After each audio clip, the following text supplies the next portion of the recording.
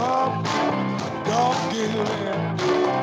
Don't you let the man win. Stand up, be proud. Say it with me, yeah. Say it loud. We will not be idle anymore.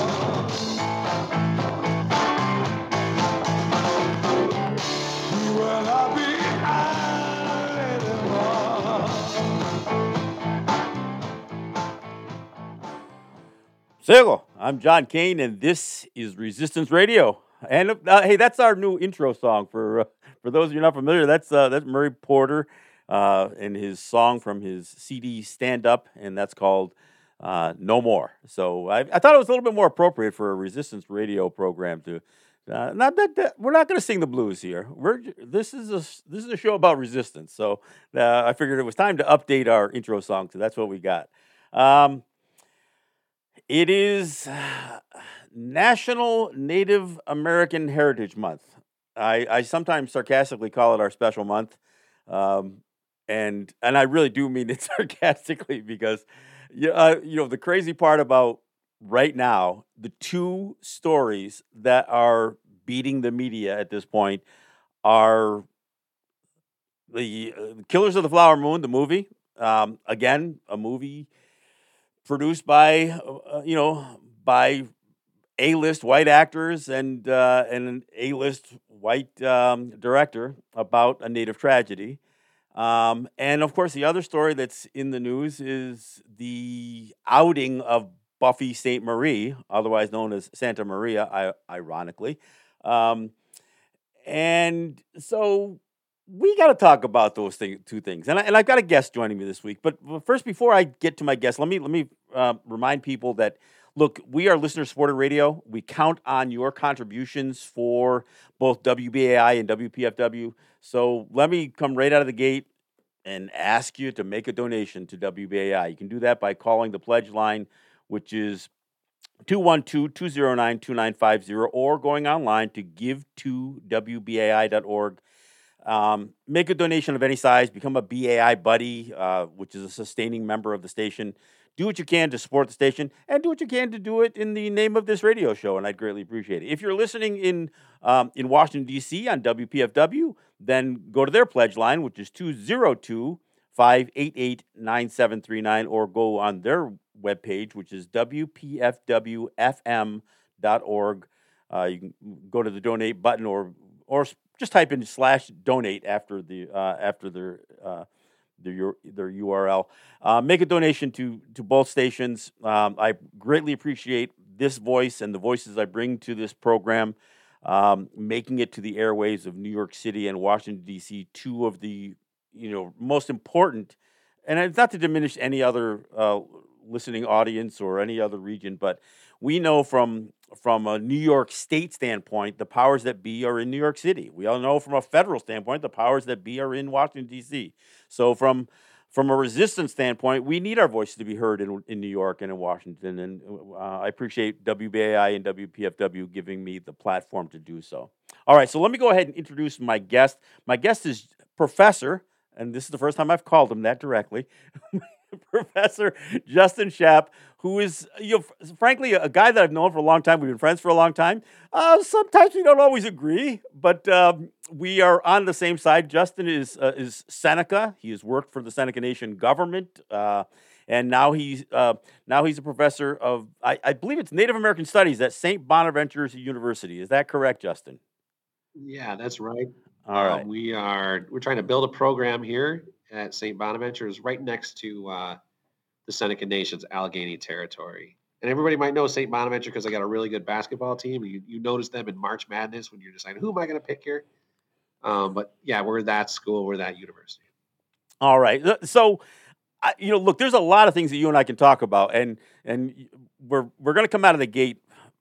You actually asked me. You said, you got to have me on so we can talk about Pretendians. So I ran into you at the Cattaraugus Fall Fest, and I'm always photo bombing everybody or getting selfies with everybody, just trying to get them to smile and have a good time. And I came in here, I was like, let's talk about Pretendianism, and this is way before Buffy, and I was like, get me on your show. And sure enough, I guess I just had a good feeling that this was going to become an issue. Well, and look, I'm going to say right out of the gate, this is not one of my primary crusades. I say that Sure. I say that for a variety of reasons, and part of it is my concern that what is really needed work, which is to flesh out these people who are really exploiting Native people, can sometimes turn into a bit of a witch hunt. And I think you know what I'm talking about. I've seen the Jackie Keeler's list, for instance, and there are some of the people that she puts on that list kind of disturb me. And Jackie Keeler is a journalist who has kind of dedicated a good portion of her life to this. She used to be prominent in the mascot debate, but now she's shifted a lot of her Sure. attention towards this. And she takes the attitude that if I put you on the list, we're not necessarily saying that you're a pretendian, but we're putting you on notice that we're like somehow you've got to prove that you're not. And I have a bit of a problem with that. I Well, don't let's know. talk about it because I think that that's a fair assessment. And as a matter of fact, she openly talks about it. She doesn't shy away from anything that you're saying. As a matter of fact, she critiques herself and says that that's a fair way and fair treatment of the work that she's just continuing. By the way, this isn't something that she took on by herself. This is stuff that she's from multiple nations, like her background and her ancestry and where she lives and grew up, and all of her circles are from all these different nations from the Southwest and in the Midwest. I think her husband's And from Six Nations as well. yeah, so she's got all these really amazing connections, and so people are just talking about it. It just seems like she's like this. She's the lightning rod for it, and she's willing to just say it because she's a journalist first, and she's willing to say, "Hey, this is as we explore these things that these small T's, these small truths, how do we get beyond just talking about it and getting to some action and some real exposure and some wave that people can figure out how to actually do this. Now, I'll tell you the story from my understanding is some of the people that she works with are people who used to be something called plain Indians. So there's a couple different things that I want to kind of flesh out here. One, people kind of play at being Indian, meaning that they have this odd sense that they're native. It might be in a mythological ancestry story from their grandma who said, my grandma was a Cherokee princess. That's when we tend to get these things. And then on the weekends they go and they kind of go to powwows and they they go home and they put some war paint on or something. And they dance around their kitchen and it's kind of like Dances with Wolves. Remember that scene where Kevin Costner's dancing around the fire and he's poking at it and he's kind of doing his own dance. That's the plain Indian side. You're right? in. You're in. You do the dance, all right? Yeah, you're doing it, right? You're performing, and you want to be Indian, and a lot of people like. I think that's fair if you have an affinity for it. One of my friends says the best form of flattery is imitation, right? So Well, we're not but let's as Indian people, we're going to but get let imitated periodically. Now it goes to the there's next something more. level. There's something more to it than that, though. I mean, because there's Yes, also and that's what a we're going to talk large about. segment of the population that either believes because they spit on a swab or a tube and took an ancestry.com test or something like Yeah, that yeah. they not only do they They paid some believe or money. they see something and of course those tests really can't determine ethnicity or culture or any of that stuff. Right. There's no connection there. They're best at really trying to determine whether you're related to somebody. But so that having been said, Yeah. but we know that there's a bunch of people who believe for whatever reason, family lore, like you said, whatever, or they may even have a native ancestry. When Sure, somebody they tells might. when somebody approaches me, I take them at their word, but then I investigate, not to really try to pin them down, but for me, when somebody says that they're part native, obviously the first question that comes up is which part. But then it's like, Right. well, Sometimes who's we your say pinky. who's your family? Where you from? Yeah. What's your connection? I mean, and you try to find about sense of community and that kind of stuff. But what happens with a lot of Sure. people is they want to make that claim so they can go ahead and speak on as if that they are a native voice, and we see this in the mascot Yes. debate constantly. That's where we start to get into the severe danger zone as Philip Deloria really lays out in his book Plain Indian. He says that there's these there's also, it becomes this nefarious and this insidious, um, uh, and now it's defined as something called settler self-indigenization. And that's where you actively engage. You're not just playing Indian anymore. You're not playing cowboys and Indians where somebody's Gary Cooper and somebody's, somebody's got to play the ravaging savage natives riding through the plains, war whooping, right? That's when we were kids. We would play, somebody had to play the Indian and somebody would play the cowboy, right? Now we're getting to what's actually happening, where you are grabbing, you are grasping at, and you are acculturating and inventing a reality that doesn't exist, and you are doing it in an appropriative manner, to where you're trying to gain access to things like power, money, uh, benefits, special rights, and also the fame and all the other stuff that kind of comes with it. And voice. Just to be clear, I mean, this voice, is where again and I see this even in the appropriation of our images for like school mascots. It isn't just that they're using these names; they actually start to claim the identity. So it turns into almost this wholesale identity theft. And you and I, if we have time at the end, you and I will talk a little bit about Salamanca, but we'll do that at the very end. I'd love to. Yeah, because I mean, I guess I want to let's lay it out a little bit. So here's what happened over the last week or so, and it's ironic that it's all breaking, while we're talking about Killers of the Flower Moon and Native American Heritage Month. But there's not a coincidence there, by the way. Yeah, there's a news network on the Canadian side, Canadian Broadcast, CBC, I guess CBC, and they have a show called The Fifth Estate, and it's kind of an expose, kind of a magazine thing. And and it's like their version of like 60 Minutes Inside or something Edition, like that. Or something like that, right? So they basically out Buffy Sainte Marie. For those who don't know who Buffy Sainte Marie is, she's been a very, very prominent performer who has cast herself as a Native person for most of her adult life, and has used that to. I mean, she's won awards based on being an Indigenous artist. She's also claimed to be an Indigenous person from the Canadian side, so she's even received Canadian awards that would have only gone to a Canadian, and including, I gotta say this. There's what's the award? It's the Canadian Royal Order. It's the Juno Award. No, I'm talking about the Juno Award. I'm talking the Royal Order of Canada. She's on the royal board of like high level Canadians. No, it's the Royal Order of Canada. It's like the Presidential Medal of Honor or something like that. So she's even won these awards. Well, and so this Fifth Estate program on the Canadian side, they pretty much went and did the full investigation, and it included Kim Tallbear being interviewed, and Jackie Keeler and others. And basically, they just really obliterated Buffy Sainte Marie's claim to being Native. And as it turns out, and this is the part that's kind of absurd, is that her own family, her legitimate family, and she was born in Massachusetts, not far from Boston, to a white family, Italian on father's side, English on her mother's side, and so. Being Italian, half Italian, she's kind of got some of that darker complexion and some of those Italian features that have been used to play Native people. We've got Iron Eyes Cody and others for many, many years. But that's where she grew up. And her own family said, no, she's not Native. Her brother, her uncle, her niece, now even her own son, who was actually a son that she had with her husband at the time, who was Sheldon Wolfchild, who was Lakota and is an activist and a filmmaker. Even her own son, whose name is Dakota, basically said, "No, my mother's not Native. She's a Native through acculturation, maybe, but not through birth." And so she built this whole image and an entire career.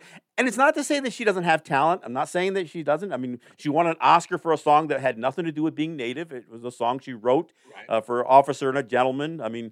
So she clearly is a talented performer, and she's some of her music has been covered by other prominent musicians. So there's no question that she's a talented performer. But much of her persona has always been based on her pitching herself as a Native person. So for all those people who are heartbroken, the story the story is like really, really wild. I want to get to the wild, wild part of it. And Go this is ahead. Go ahead. how natives start to like look.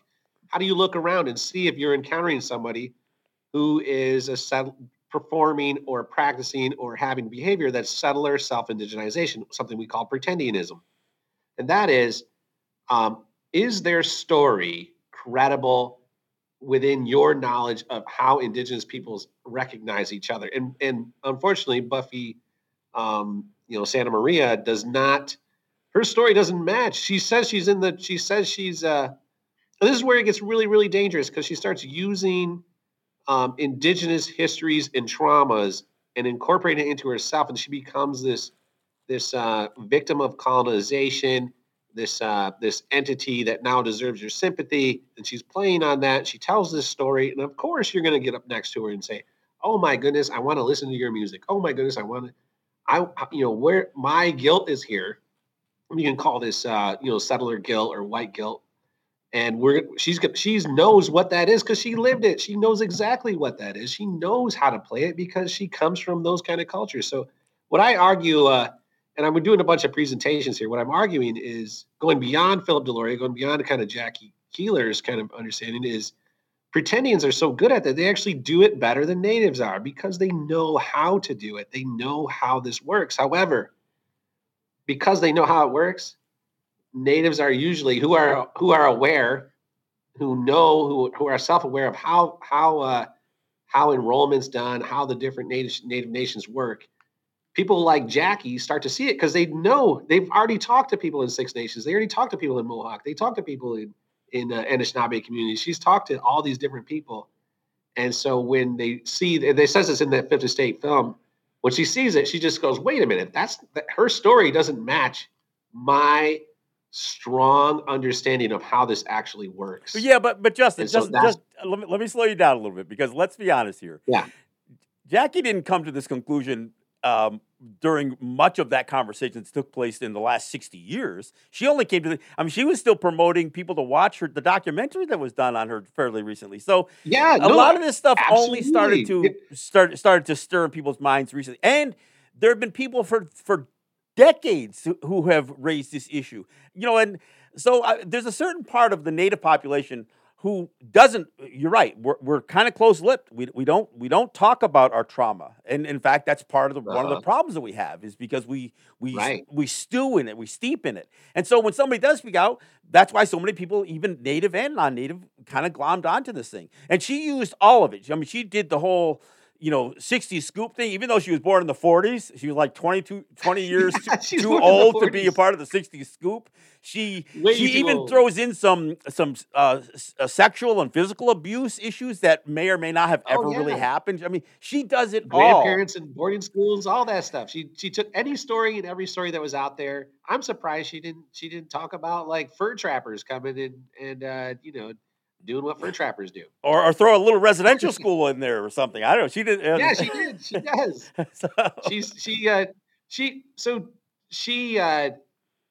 She in a really odd way, she's able to really glam onto a generation of indigenous people and specifically women because she spoke so powerfully for indigenous women. I don't actually want to take that away, and I want to segue over from her to someone called Sasheen Littlefeather. Yeah, there you go. Right? I don't know if you remember her. So she goes and takes the Oscar she accepts the Oscar on behalf of Marlon Brando. Yeah, actually, she rejects the Oscar. Just to be clear, she goes to the podium on his behalf and rejects it on his behalf. She speaks about Wounded Knee, right? She speaks about Wounded Knee and what's happening at Wounded Knee. Well, if everybody remembers correctly, Wounded Knee is happening and nobody's paying attention. There's no media attention there. Nothing's happening. Everybody's kind of it's kind of just invisible news. And this is the siege at television. This is the siege at Wounded Knee, the one that results in Peltier being in prison for over all this time. This is huge. There's 300 some odd natives there. They're ready to die. They're singing their death songs. They got automatic weapons. They're surrounded by the army and jets are flying over, and nobody's paying attention. There's a media blackout. She gets on there, announces this stuff, goes and has a press release afterwards. Marlon Brando backs her up. Pretty soon, all the world's press is there. She saves, I don't know how many lives, thousands of lives, probably, just on her own words. And then we find out 30 years later that she's complete pretendian. She's not native at all. No, her sister outs her, everybody outs her, and turns out she wasn't native. Yeah. Her name wasn't Seisheen Littlefeather. That was just kind of a name she picked up. So yeah, I mean, Yeah, she made this and up. and realize that there are people who can do this and actually do some good. A guy like Ward Churchill. Here's another guy who was outed. Yes. Now, Ward Churchill wrote some Yeah. great stuff. I mean, he did a whole thing on Oh, the Ages of American Repression is a Holocaust, great and book. yeah, Oh, absolutely. but at the end of the day, you still Yeah. have these guys and that use this nativeness, and this includes people like Elizabeth Warren, who, when she was going to school, used that on her resume, and the She school that checked the she attended box. used their check the box, use that on the resume so they could say demonstrate their diversity and that kind of stuff. So Oh, that's still happening today. and you have somebody that you're trying to expose a So little bit let me go yourself to at the this point. story. I want to, everybody thinks that this is just these famous people. This is just happening way out there. This is just happening all around the world. But when I went to school at Syracuse, we were trying to form a group called the Native American Students at Syracuse, and we went and checked the. Um, we got through the Office of Multicultural Affairs. They gave us everybody who checked the box at the university. So I went around and there was like 100 and some odd students that checked the box. I went around and started knocking on all the doors, and the students were like, "No, I just checked the box. Like, I'm not really native." And I was so like upset. So out of those, we only got like maybe 20 students that were actually native. Everybody else just checked the box to get to the diversity stuff. Well, But the school was using to that point, and I've mentioned this several times on my show, but I'll mention it since you're you're talking about this. In the 2020 census, they Yes. determined that there was an increase in those people who claimed to be native from the 2010 census by 87%, which is Yes. impossible. It's impossible for a population to grow 87% in a decade. But that just gives you an example of how many people will decided that it was fashionable to claim, check the box, that they were native. Absolutely. We're going to deal with all this. We're going to deal with all this in a really big way if we don't start heading this off. And this is how it gets played out. So students who were there wasn't just students, it was a faculty member. I looked on there and it was our faculty advisor had checked the box for Native American. And we knew that she wasn't. So here she is, like getting access to things, being on the diversity stuff, getting, running around in the circles with the power elites. So she's a power elite seeker, right? She isn't someone who's like trying to be Buffy St. Marie. She's trying to get access to power using her diversity checkboxing to get into the room, to get more money, etc. And this is a big deal in academia. This is a big deal in academia. This is huge. This is going on all the time. There's so many academics that have not only checked the box to get their graduate degrees, get into schools, and they're beating out actual indigenous students. And this is where it hurts us. We keep telling our kids, "Oh, go get a degree, go do this other stuff," and then they encounter spaces where they're not accepted or they're not put in here. There's another student there who is not native, and they've just checked the box, and that's what these people represent. And they get these jobs. And most of this person's an anthropologist, and I'll announce them this tomorrow at the Indigenous Attractions presentation. But I'm going to announce somebody else because there's somebody. This other person is retired at Syracuse, and but this other person is at a local college, Wells College, and they at the same time that I'm encountering all these other pretendians, also Ward Churchill, by the way. I encountered this professor who announced that they are a Blackfeet descendant and that they can't make the rolls because of blood quantum, right? And at the time, I'm like, oh dang, he tells us this whole story, and his name's he's on the alleged pretendian list now. His name's Ernie Olson, and he's trying to tell us all this crazy story about, oh man, I'm disenfranchised from my enrollment because of blood quantum. And at the time, I shake his hand. I'm like, "You're my brother." You're like, I'm like you. I'm like, "Hey, dang, don't feel bad like that. You're native, right? I recognize you as native." And now he runs the indigenous program. He does all this stuff. He does all these like supposed good deeds. And here he is. He's a pretendian at this school. And we go a few years later. And I'm start looking at students of mine are turning in stuff about enrollment at Blackfeet. And I remember this story. And I look back and say, well, how does this guy's story match? Because he's like Buffy St. Marie. He's saying he's part of the scoop. When the time that he was born, you were either Blackfeet or you weren't. So I Yeah. got a hold of Jackie and I asked her to investigate him. And it comes back that he's 100% pure European settler. And not only that, his grandparents that he said were Blackfeet were actually people who were on the Oregon Trail. So he's like the epitome. They were He's the he should nemesis, be the out nemesis there of the saying, Blackfeet. "Yeah, you are the enemies of the Blackfeet. You have stolen their land. You are now occupying, and you have had that privilege of having that space. So why would he claim? Why would he claim this? Because he went to University of Arizona and he wanted to get into indigenous studies.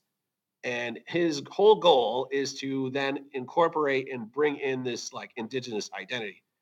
Now, here's where it gets also nefarious because once we start exposing these pretendians, they start going underground.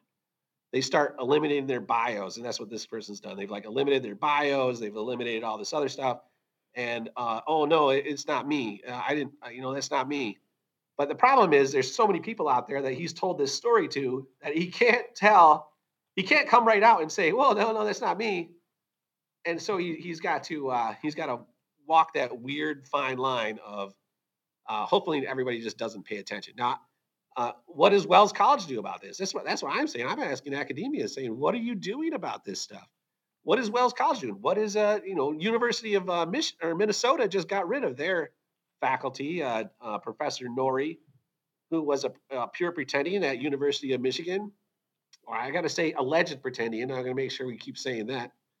But this person just got exposed last week as well, and the investigation has been going on for about 2 years. So these professors, and they're all over the place in academia. This stuff needs to really be looked at from academic perspectives. And how is this hurting Indigenous studies? Because all of them are leading Indigenous studies programs. They're speaking on our behalf, John. They're telling other students, I am Indigenous. I give you access to Indigenous things. Listen to me. I am your mentor. My voice carries Indigenous weight. Here, look at all these Indigenous people I'm around. Well, And they also play Indigenous. let's not ignore the profit motive. I mean, look, you're selling books. You're Absolutely. not only being employed and being elevated. So yeah, there's a real greed motive there. So I mean, and at the end of the day, all we can say is that if you're going to make these false claims, you're eventually going to get found out. And so those of you who are doing it, stop. I mean, and there should be a higher standard for these universities who are promoting these guys as as Native people. And when you think about the Royal Order of Canada bestowing these awards, or Juno Awards, or any of these organizations that are applauding and praising these people, they should have some standards it shouldn't just be you self-identifying as Native. There should be a higher standard than that. And also rescind the awards. And I absolutely, Andrea Smith. Frankly, I think Andrea Buffy should have all of her awards and accolades that she's gotten, either promoting herself as a Canadian, which that's a whole nother issue, or an Indigenous person. So, and I understand that this is a problem, but I got to tell you, it isn't just those people who are pretending to be Native. We have another expression. We use this expression called apples, and it's kind of a derogatory. It's insulting. I mean, and that means that you're Native in appearance, legitimately or otherwise, and yet you seem to always side with the non-Natives against us. And we see this in the mascot debate. There's this group called themselves the Guardians Association. And most of them are frauds, but some of them are legitimately Native. But they're a bunch of Trumpers, right wing advocates that that criticize everything from critical race theory to wokeism and all that other stuff, and they've turned the mascot issue into part of that culture wars. But we see it in other aspects of life, not just in the mascot debate. So I think just to kind of wrap this up. because I do want to talk to you about Killers of the Flower Moon. I just Right. think this is a real issue, and there's probably nobody that has been higher profile in terms of being outed, especially after 60 years of doing it, than Buffy St. Marie. And let this be a lesson Right. to any of you who are doing this, that you're probably not going to be able to maintain this Oh, here's the ruse. lesson. It. I am teaching and empowering not people to go on a witch hunt, as you kind of pointed out, but to go on a journey of self awareness that doesn't allow space for people who are practicing self or settler self indigenization.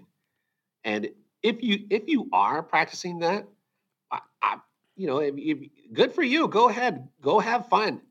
But I'm going to have my fun too, and that's what I'm talking about. This is going to be the my turn movement. I'm going to have my fun, and if you think that I'm having my fun at your expense, then you're wrong because all I'm doing is having my fun in my space, and I just happen to find you in my space. I'm And these looking aren't around, and you're in these my guys aren't space. victims. You're in my room. Buffy St. Marie is not a victim here. She is not my she's a victim. fraud. She's in my Yeah, space. yeah. I see her in my space. She doesn't belong there. And therefore, I am going to point out to everyone, why are you in my room? Why are you in here? Why are you taking up all the air? Why are you sucking out my air? All And right, I and you don't like that? let me You don't just take a appreciate quick that? Too break here. bad. I'm Yeah. John Kane. This is Resistance Radio. My guest is Professor Justin Schapp from St Bonaventure University. He is he's Seneca. We've known each other for quite some time. That's why we can talk to each other and over each other so easily. uh, Yeah, I think so. we are. I want to thank WBAI and WPFW for providing me this space and for allowing this conversation to go out over your airwaves. I encourage people to support both WBAI and WPFW. We are listener-supported radio, so we rely heavily on your support, on your donations. And look, if you do make a donation in the name of Resistance Radio, that helps me out. It doesn't help me out financially, but it helps me out because it certainly makes my it gives importance to my being here. And since a lot of what Justin and I are talking about is us having the space for these conversations, for having the space to really advocate for Native people and to encourage self-awareness and critical thinking. And look, we have identity issues regardless of those identity thieves out there because of 500 years Right. of assimilation and indoctrination, residential schools, governmental policies, and all kinds of other stuff. So we're facing a lot of issues. I do want to shift gears here. I read Killers of the Flower Moon, The Osage Murders and the Birth of the FBI, which is the book by David Grant. Had David on my show when he first was rising up in the bestsellers list. And of course, now it's a film. Many Native people are praising the film. They're gushing over the film. Some are raising some other issues. First off, let me.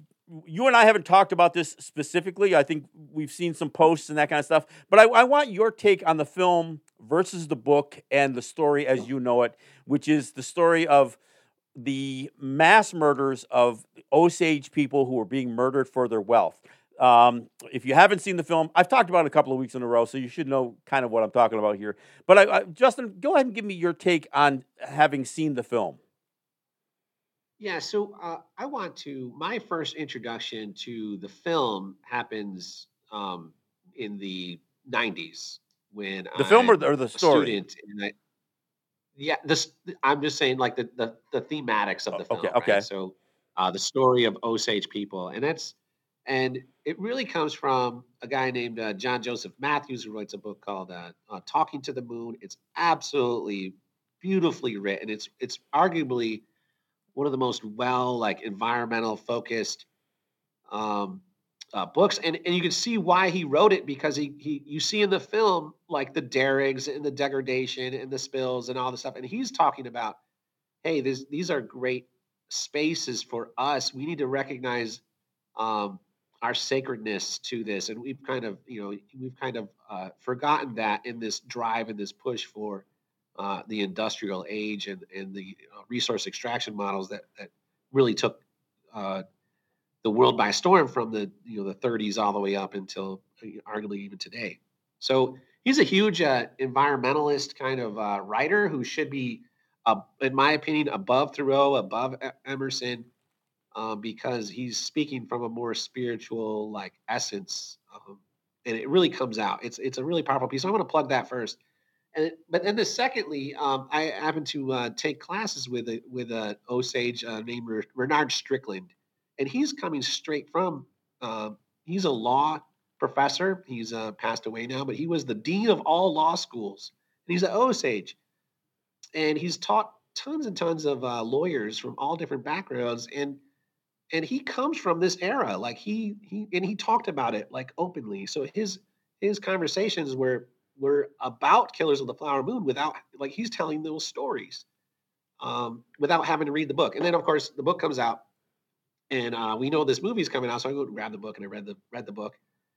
The book is I don't want. Are we doing spoilers here? Are we? Yeah, I'm not Is worried it good about. enough to I'm do not worried spoilers? about We talk spoilers about at it for this a point. while. This is history, All right? right, It's supposed to spoil be it. history, so there shouldn't Yeah, necessarily be a surprise ending, right? yeah. So of course the author is writing from the perspective of non-indigenous peoples, and he's using Osage murders as the backdrop to talk about, hey, how did the FBI really understand criminology?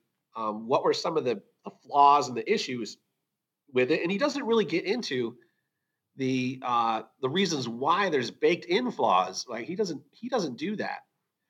And what I'm talking about is like anti indigenous activities, right? So that the purposeful ways that people have organized themselves to make sure they don't investigate crimes, make sure that it's hard for them to get into indigenous communities.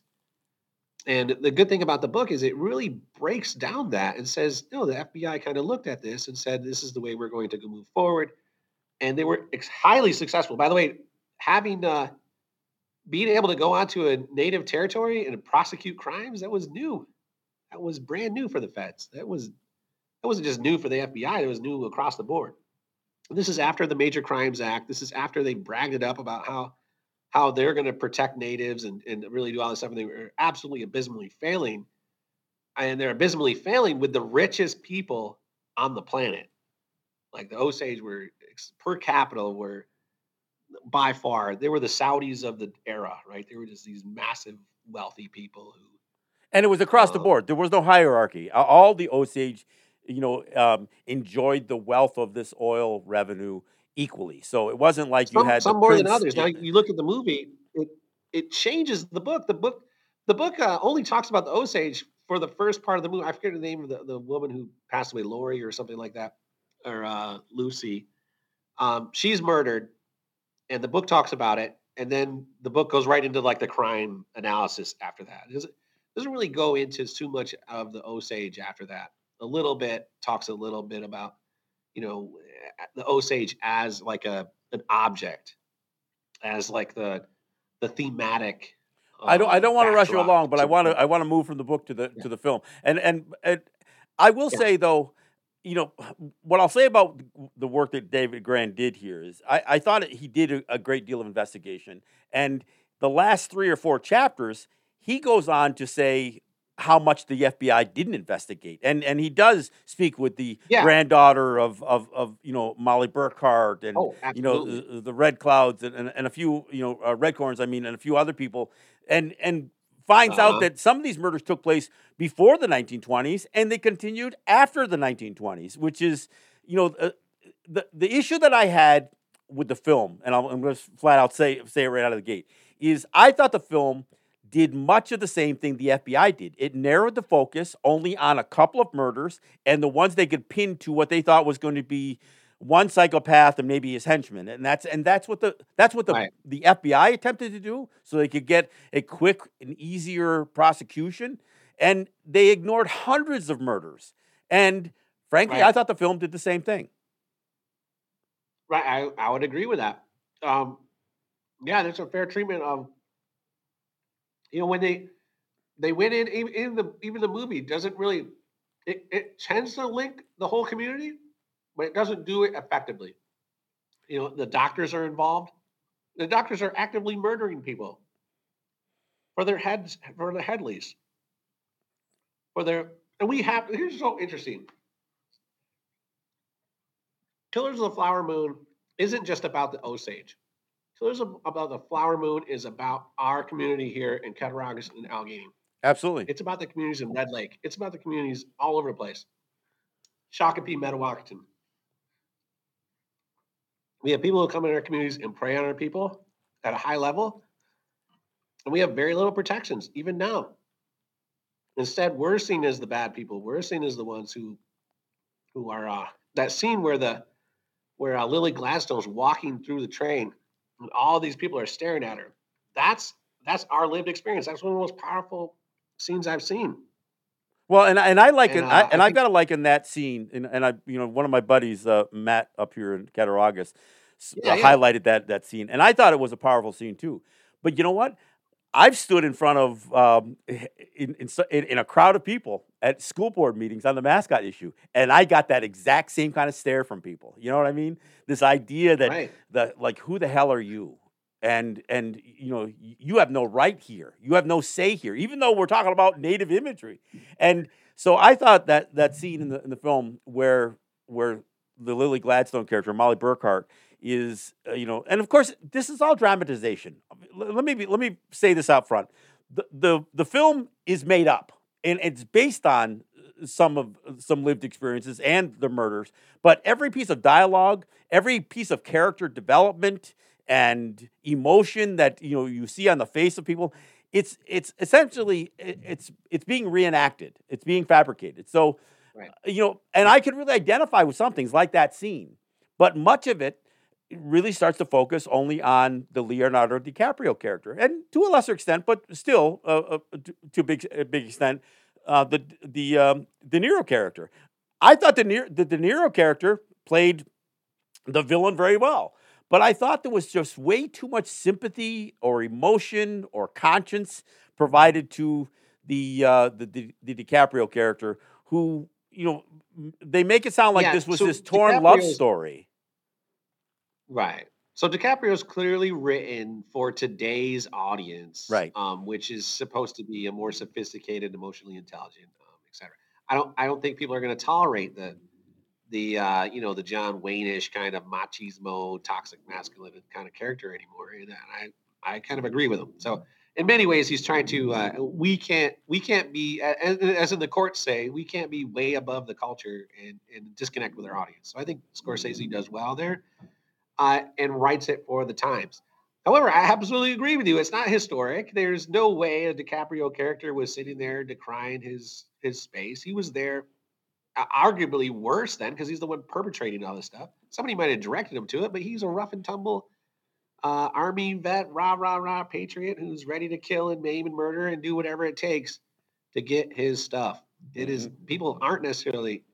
I find it exceptionally problematic to believe that all these murders are going on and nobody actually knows how to do it. And these guys are the ones perfecting it.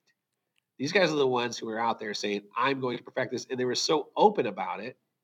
And that's why they're able to write about it, because these guys were open about it. They were just like, "Yay, we did this!" Right? And the thing that's weird about the history part is not only these guys get away with it for the most part, the ones who got busted and got arrested and thrown in jail, they got out early. They got away with it too.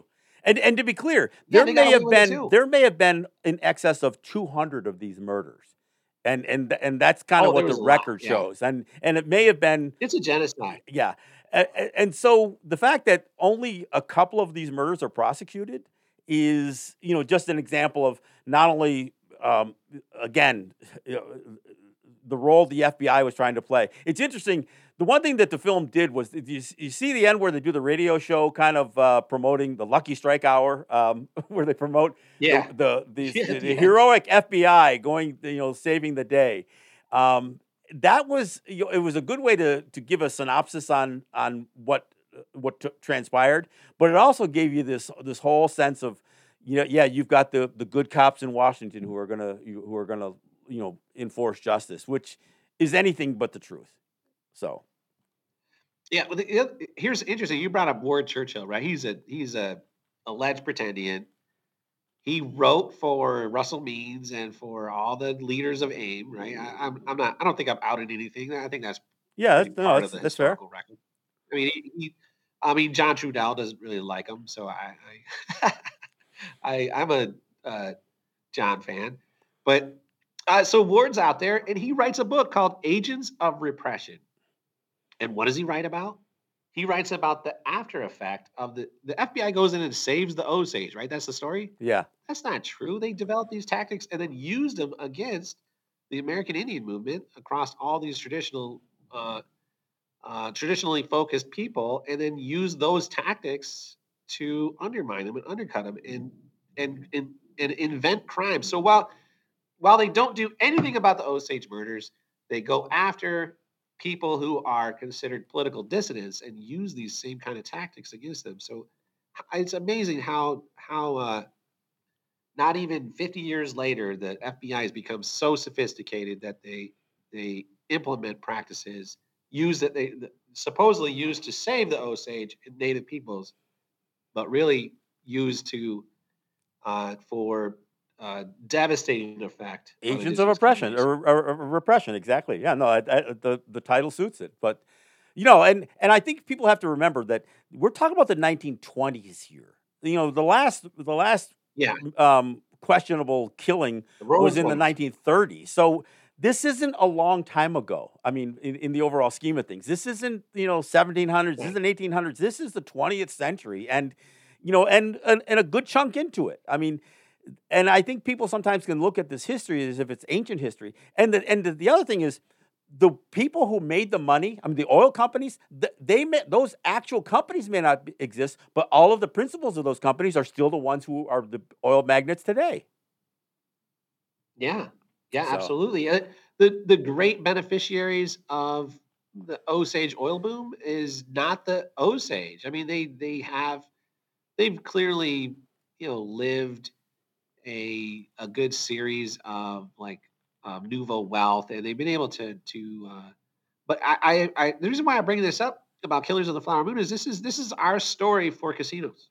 Well, and I'm glad you said that, because I made that comparison because we get looked at as if we're somehow getting some ill-gotten gains because we developed a gaming industry in New York and other states that may not have had one, and their justification for being so aggressive towards us. I mean, and again, we get back to this, what we talked about in the beginning with Pretendianism and these people who get into these positions that may or may not be Native, and how little changes. Look, there's a Native woman who sits in a cabinet level position for the Biden administration as the head of the Interior Department, and for all intents and purposes, she sat on the sidelines while the governor of New York squeezed $500 million out of the Seneca people.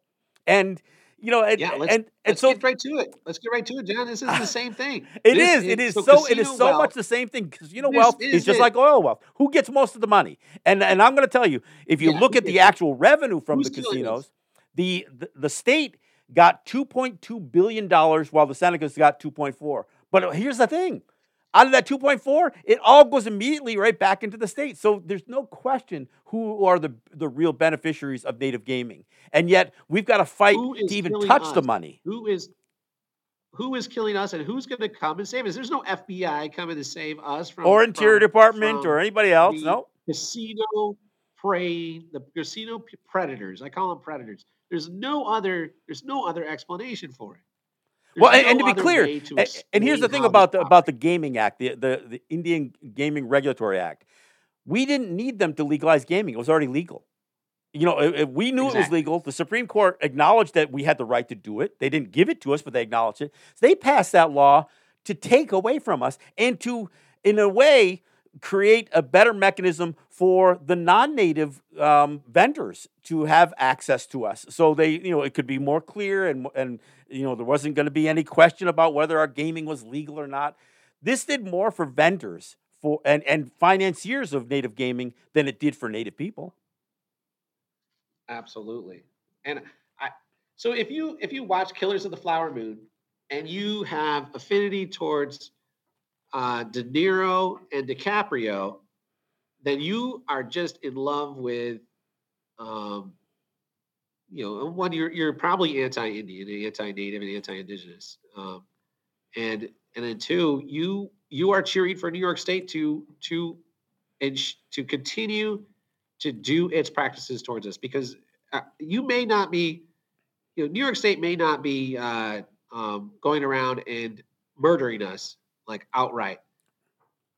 However, there's a huge role that they're playing in those practices. It has to do with, less to do with the individual and more to do with the nation itself, Absolutely. and and it's not just casinos; it's all of it. It But is our you're also land. It's all of perpetuating that. poverty. You're also perpetuating so many things that does clearly go down to the individual level. So as much as it is an attack Absolutely. on our sovereignty and all that stuff, it is an attack on us individually. Look, we only got a few minutes left. You're attacking a government's ability to provide for its people. If you Absolutely. do that, if you actively engage in that, then you are the De Niro's and DiCaprio's and the Killers of the Flower Moon. And there's no, that movie is about us, and Let I me. can't stress it enough. I literally have just minutes left, but I wanted to give you.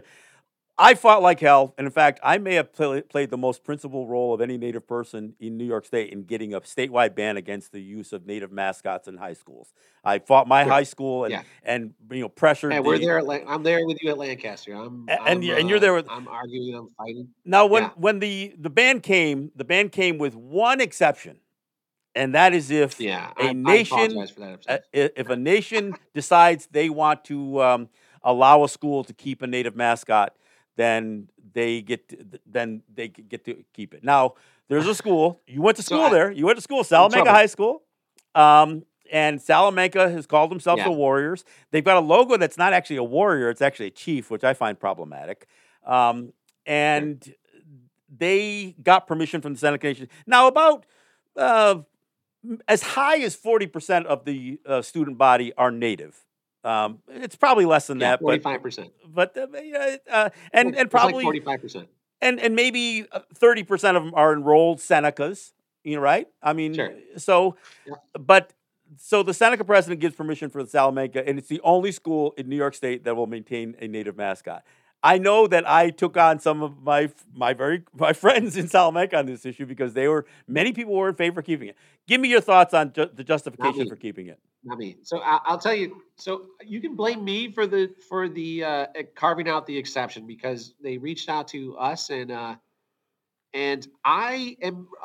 a big proponent of Indigenous voice, right? And by the way, I advocated so- for the exception too, and I was on the Indigenous advisory board. I'm saying I advocated for the exception too. I just hoped that we weren't going to take it.